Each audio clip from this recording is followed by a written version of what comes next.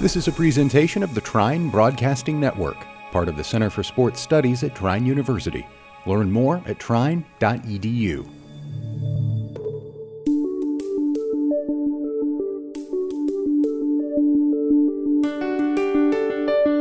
Hello, I'm James Tu, Senior Director of Content and Communications at Trine University, and I want to welcome you to Faculty Focus. This podcast features interviews with Trine University faculty members about their current research and their insights on issues impacting us all today. My guest today is Dr. Amanda Malafite, Chair and Associate Professor in Trine University's Maketa Department of Chemical and Bioprocess Engineering. We're going to talk about women in engineering and about Amanda's work in the pharmaceutical industry. Thank you, Amanda, for joining me today. Thank you for having me, James.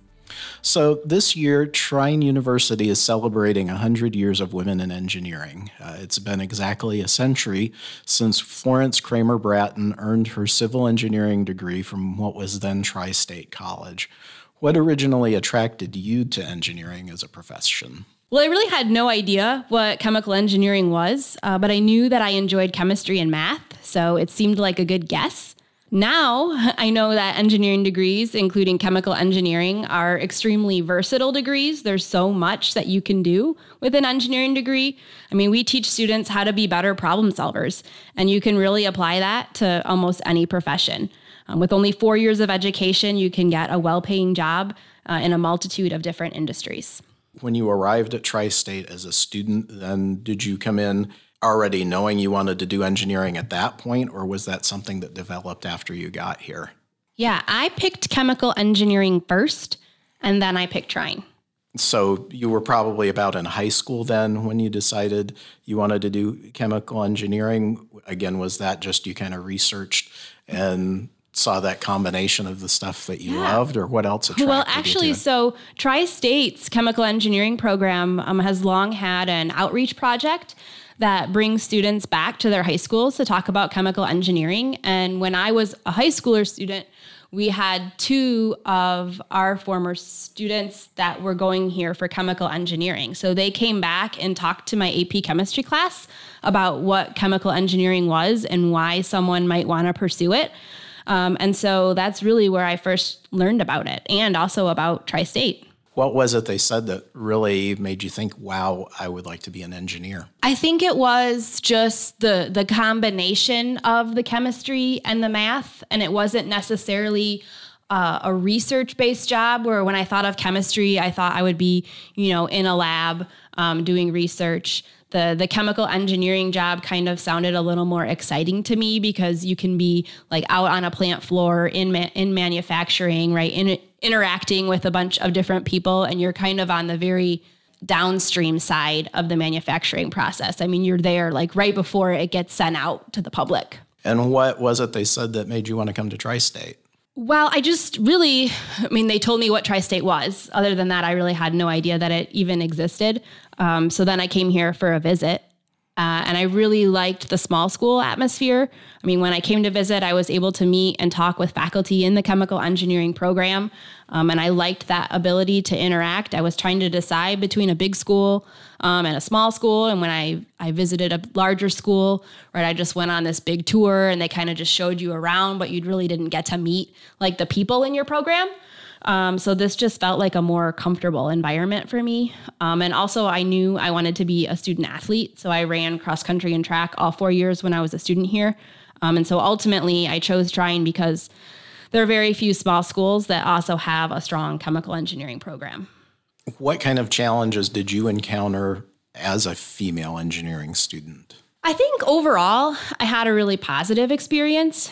When I was a student here, I think the ratio was about 5 guys to every 1 female at Trine University. And within engineering, that ratio was even higher. So I was definitely outnumbered. I think maybe the biggest difficulty was trying to find study partners and people to work on homework with that didn't try to ask me out on dates. But despite that, I never really felt discriminated against because I was a female or I had any extra hurdles to overcome in terms of my education. Who were your mentors as a student female engineer? Well, I think first off, my parents were definitely like my role models growing up. I mean, my dad was a high school chemistry teacher. My mom was in the science field as an industrial hygienist and then later a microbiologist. Science was pretty much in my blood. I mean, not many kids, I think, can say they had periodic table placemats at their kitchen table, but we did growing up and we learned to memorize them early.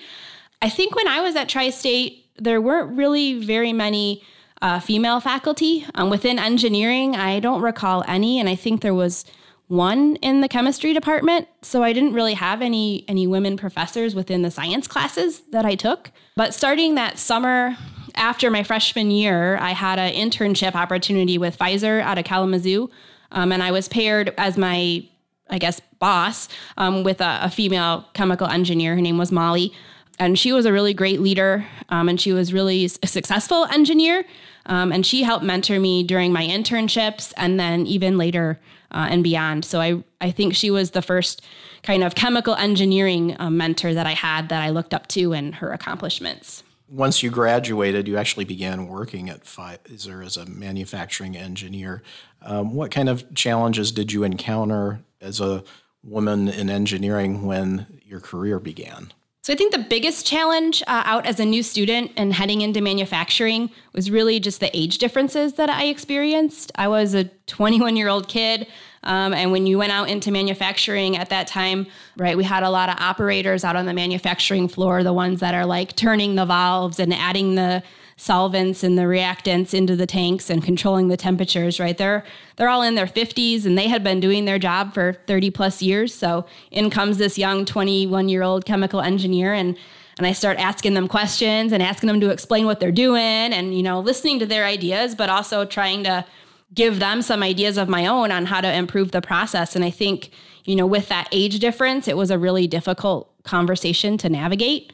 I learned if you can do it correctly, then you can gain a lot of respect from both angles. Not only are they 30-year-old, but they're, I would guess, men. Yes.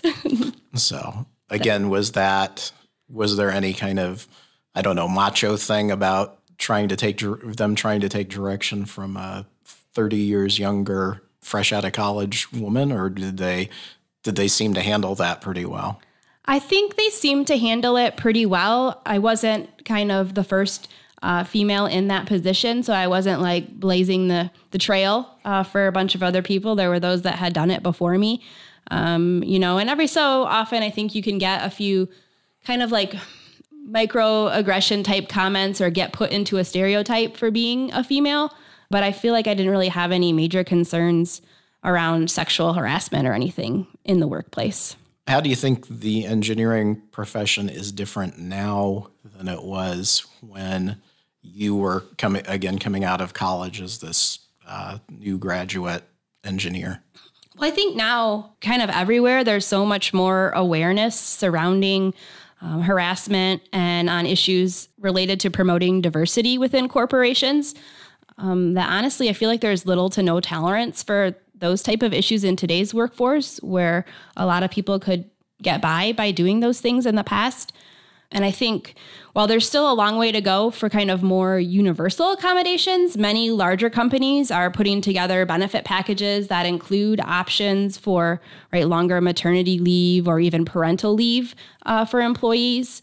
And a lot of companies offer more flexibility for parents to adjust their working hours or occasionally work from home. I think some issues that still exist are there's a lot of kind of maybe unconscious bias and expectations for women to behave differently than men when it comes to looking for promotions and leadership.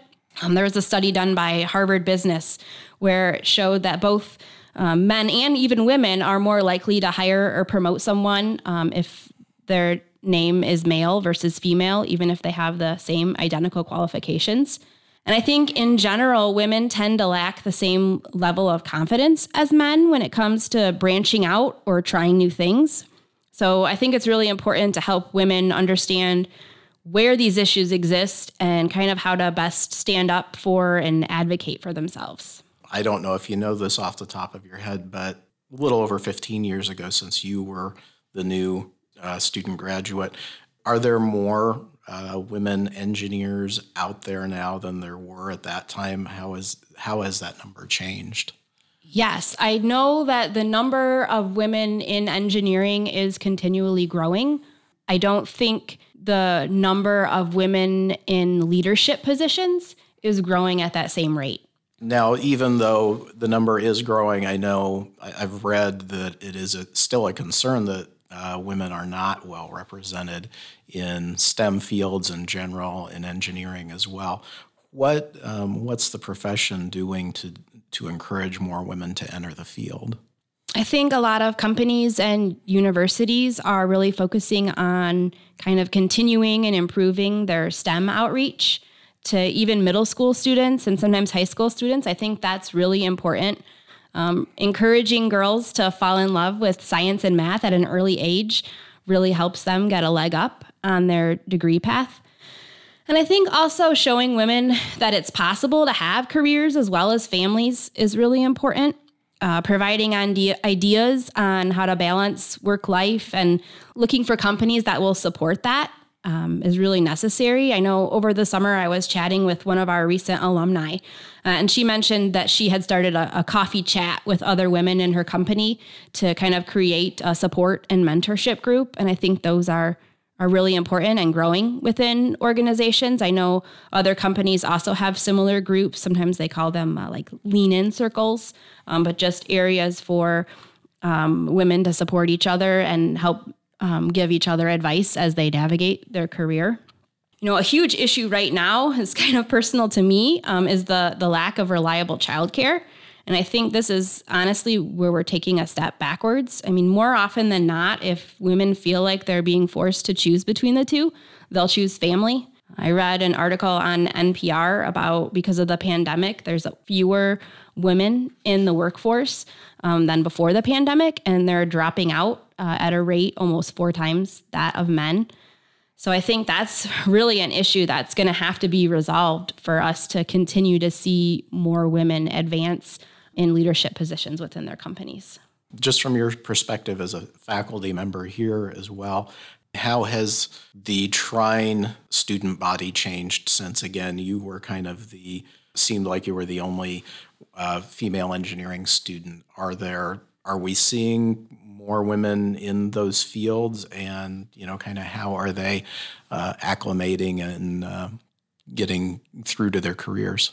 Yeah, I mean, the university as a whole has more women. I don't know the exact ratio, but I think it's much better than the 5-to-1 when I was a student. I mean, our growth in the health sciences department has really helped that. Within engineering, the addition of the biomedical engineering program has helped our women in engineering. I think they're actually at about 50% women in their program. Chemical engineering is at about 30%, and we're the second highest in terms of women in our program. So I think those are the areas where we have strengths in women in engineering. I know, or within engineering, we have Society of Women Engineers. I know the business program has Women in Business.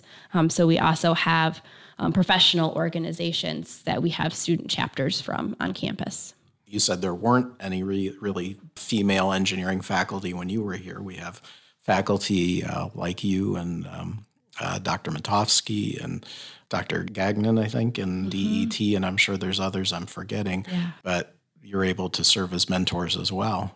Yeah, I think right now we have 7 female faculty members within the Allen School of Engineering and Computing.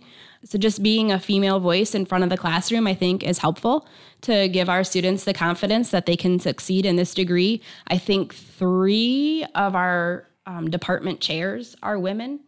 We have Professor Yagodinsky and then Dr. Gershutz and I. So I think that's helpful as well. Kind of moving ahead a little bit too, you had mentioned to me you did graduate research in drug development for DNA and RNA-based therapeutics. Can you describe in layman's terms exactly what that is? I know offhand what DNA is and RNA, but maybe for those out there who aren't as familiar with those terms and how that works.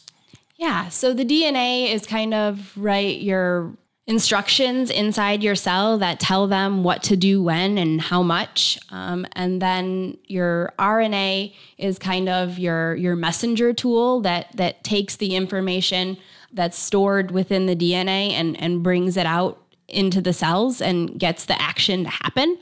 And so when we're looking at DNA and RNA therapeutics, I mean, it really is a type of genetic engineering, but you're looking at proteins inside the cell that can be harmful or helpful and controlling those levels to better treat diseases. And so what are some practical applications of that? Yeah, so the area that I worked in for RNA therapeutics was with short interfering RNA. So they were small pieces of RNA that would turn off the manufacturing of specific proteins. So if you had a protein in your cell that was being made too much, or causing a certain type of disease, you could turn it off and prevent it from being made inside certain cells. The other use of that, which is really how the COVID vaccine works, is through messenger RNA, adding that into cells and getting cells to make new proteins that they wouldn't naturally have made on their own, and getting them to make them either so that your immune system can recognize them and be prepared to fight diseases, or to help with other genetic diseases that maybe have deficiencies in certain types of production. You mentioned the COVID vaccine, which is a big, in current news, but I think I've also read that this kind of technology has really been out there for some 20 years or more. What are some other applications that maybe people would be aware of that already use that type of technology? Yeah, I know one of the easiest ones is the RNA therapeutics are being used to treat different types of ocular diseases, just really because your drug has easy access into your eyes. I think one of the hardest challenges with RNA and nucleic acid therapeutics is getting them to where they need to be within the body. They're naturally kind of filtered out by the kidneys on their own. So any type of kidney disease is also, they have certain types of kidney diseases that can be treated with RNA therapeutics just because that's naturally where they go. So it's an easy spot to get to. Why did you eventually decide to return to trying to teach? Well, I really liked my career at Pfizer in pharmaceuticals. I mean, I liked working in manufacturing. I felt like it was a challenging job. There were a lot of different things to do on a day-to-day basis, but also it was a 24/7 manufacturing facility. So, I mean, you can get phone calls at 3 a.m. asking you, something's wrong, please help us come fix it. And so the hours weren't as appealing to me. At the same time, I was assistant coaching with high school cross-country and track programs, and I really enjoyed working with kids and helping them work to achieve their goals. And so I thought, well, maybe a teaching type career would maybe be a better fit for me, but I still loved chemical engineering. So I kind of decided maybe to go a teaching route more towards chemical engineering, where I can use that coaching to help chemical engineering students kind of grow and help them get the job that they want. So again, you're kind of able to coach or mentor in the role you have as well. Yeah, I think, that's a fun opportunity to me, because that one-on-one interaction is a lot more influential than just standing, in front of a classroom. And so we have undergraduate research opportunities within our program. So that kind of allows me to have a more one-on-one approach with some of my students and helping them work in the lab and help them get jobs that they want to have. I think last week I had 4 of our seniors, 3 of them were women, come into my office to discuss recent job offers that they had and talk to me about advice and things to look for in benefits packages or how to proceed with a salary negotiation. So I think those kinds of things are really helpful, just being able to impact students and watch them grow from coming out of high school to really becoming adults and going out and working in the world. Now, kind of going back to your work at Pfizer, we really haven't talked directly about that much. I know your title was a manufacturing engineer for active pharmaceutical ingredients. Can you explain maybe a little bit about what that is and what you did in that position? Yeah, so active pharmaceutical ingredients, we kind of abbreviate them as APIs, but they're the main ingredient in the medicine that does its job.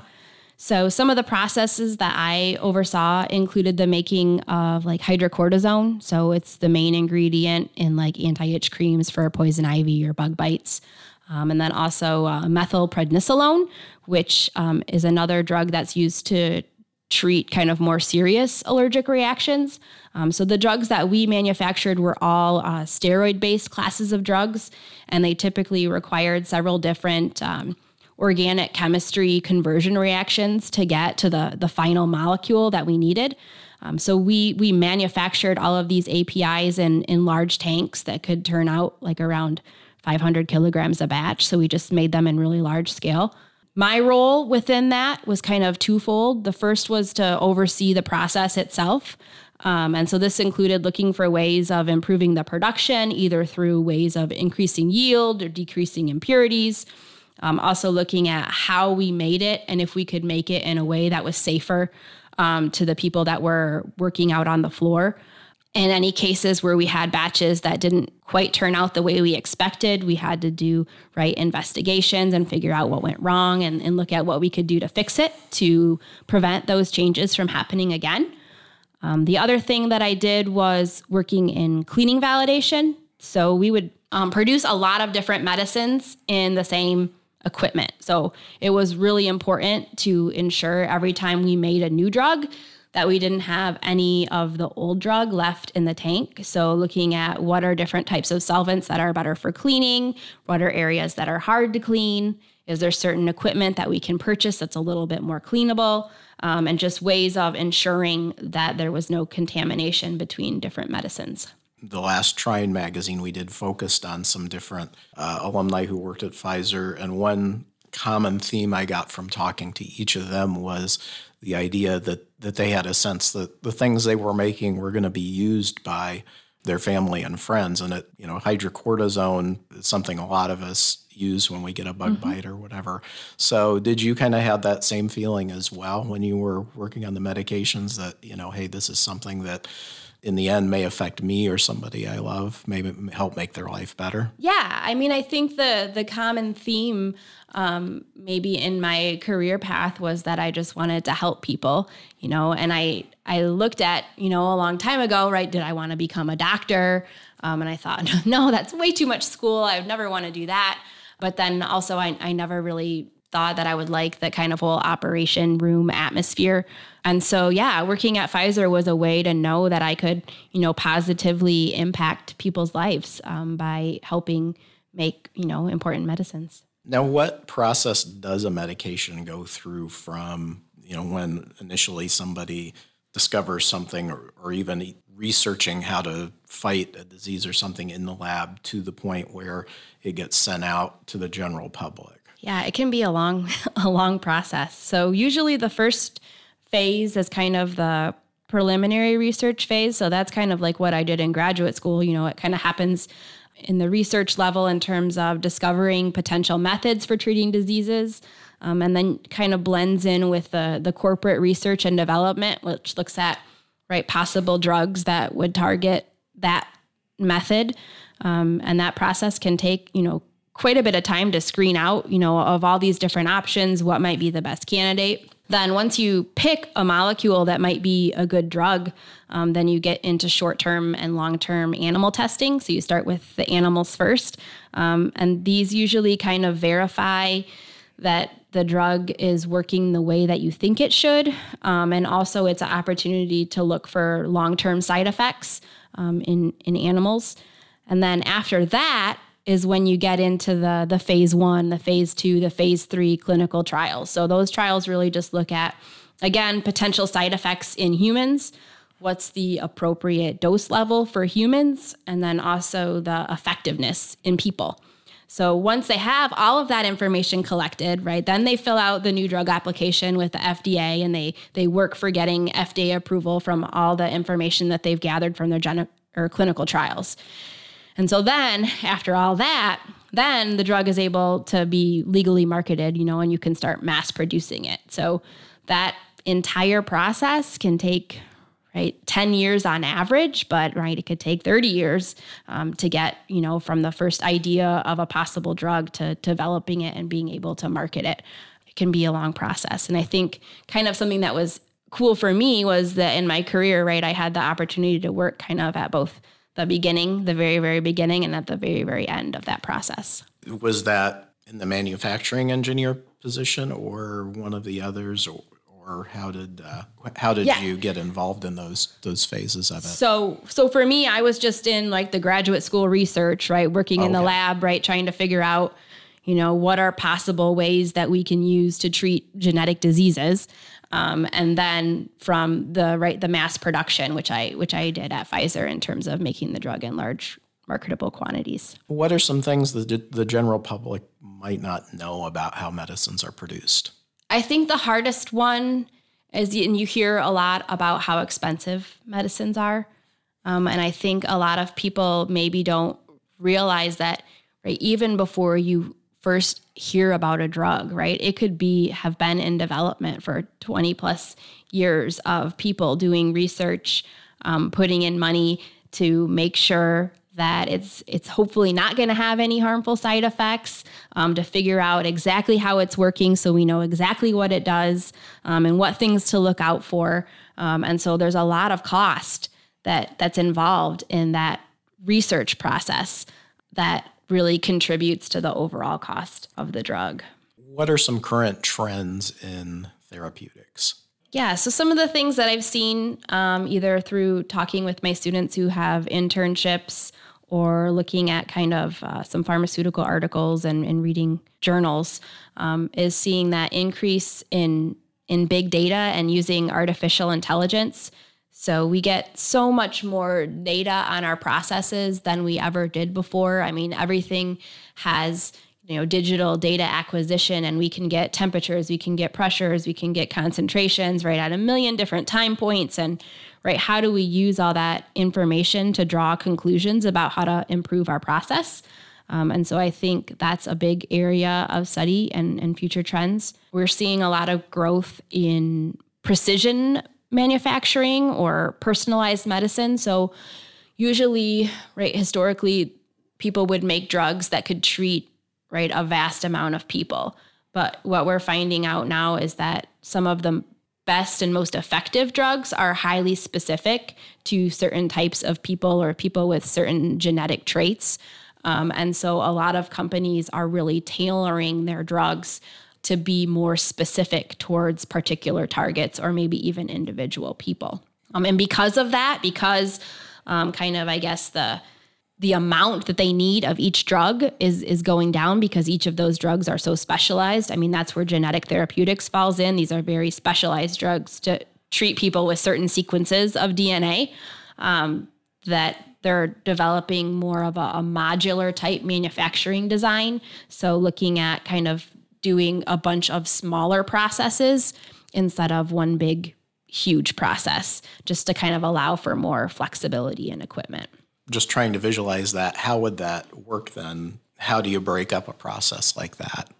Yeah. So, right, instead of doing a process in like a big 2,000 gallon reactor, right, you're doing a bunch of smaller processes in maybe like a 100 gallon reactor that you can, right, make multiple different things. Also, a lot more of our therapeutics are based off of living organisms. So we might use products that bacteria make, products that certain cells make, things like monoclonal antibodies, right, are made from cells. And so there's a huge sterility requirement in the manufacturing of these drugs because we don't use as much solvents to kill things off. And so there's a lot more single-use reactors, right? You have tanks and then you put a disposable, basically like a disposable bag inside, right? And you run your process. And then when you're done, right, you trash it, you get a new one. And it allows for a lot quicker changeover and you don't have to deal with those cleaning validation issues as much. Once again, I'd like to thank Amanda Malafite for joining me today for Faculty Focus.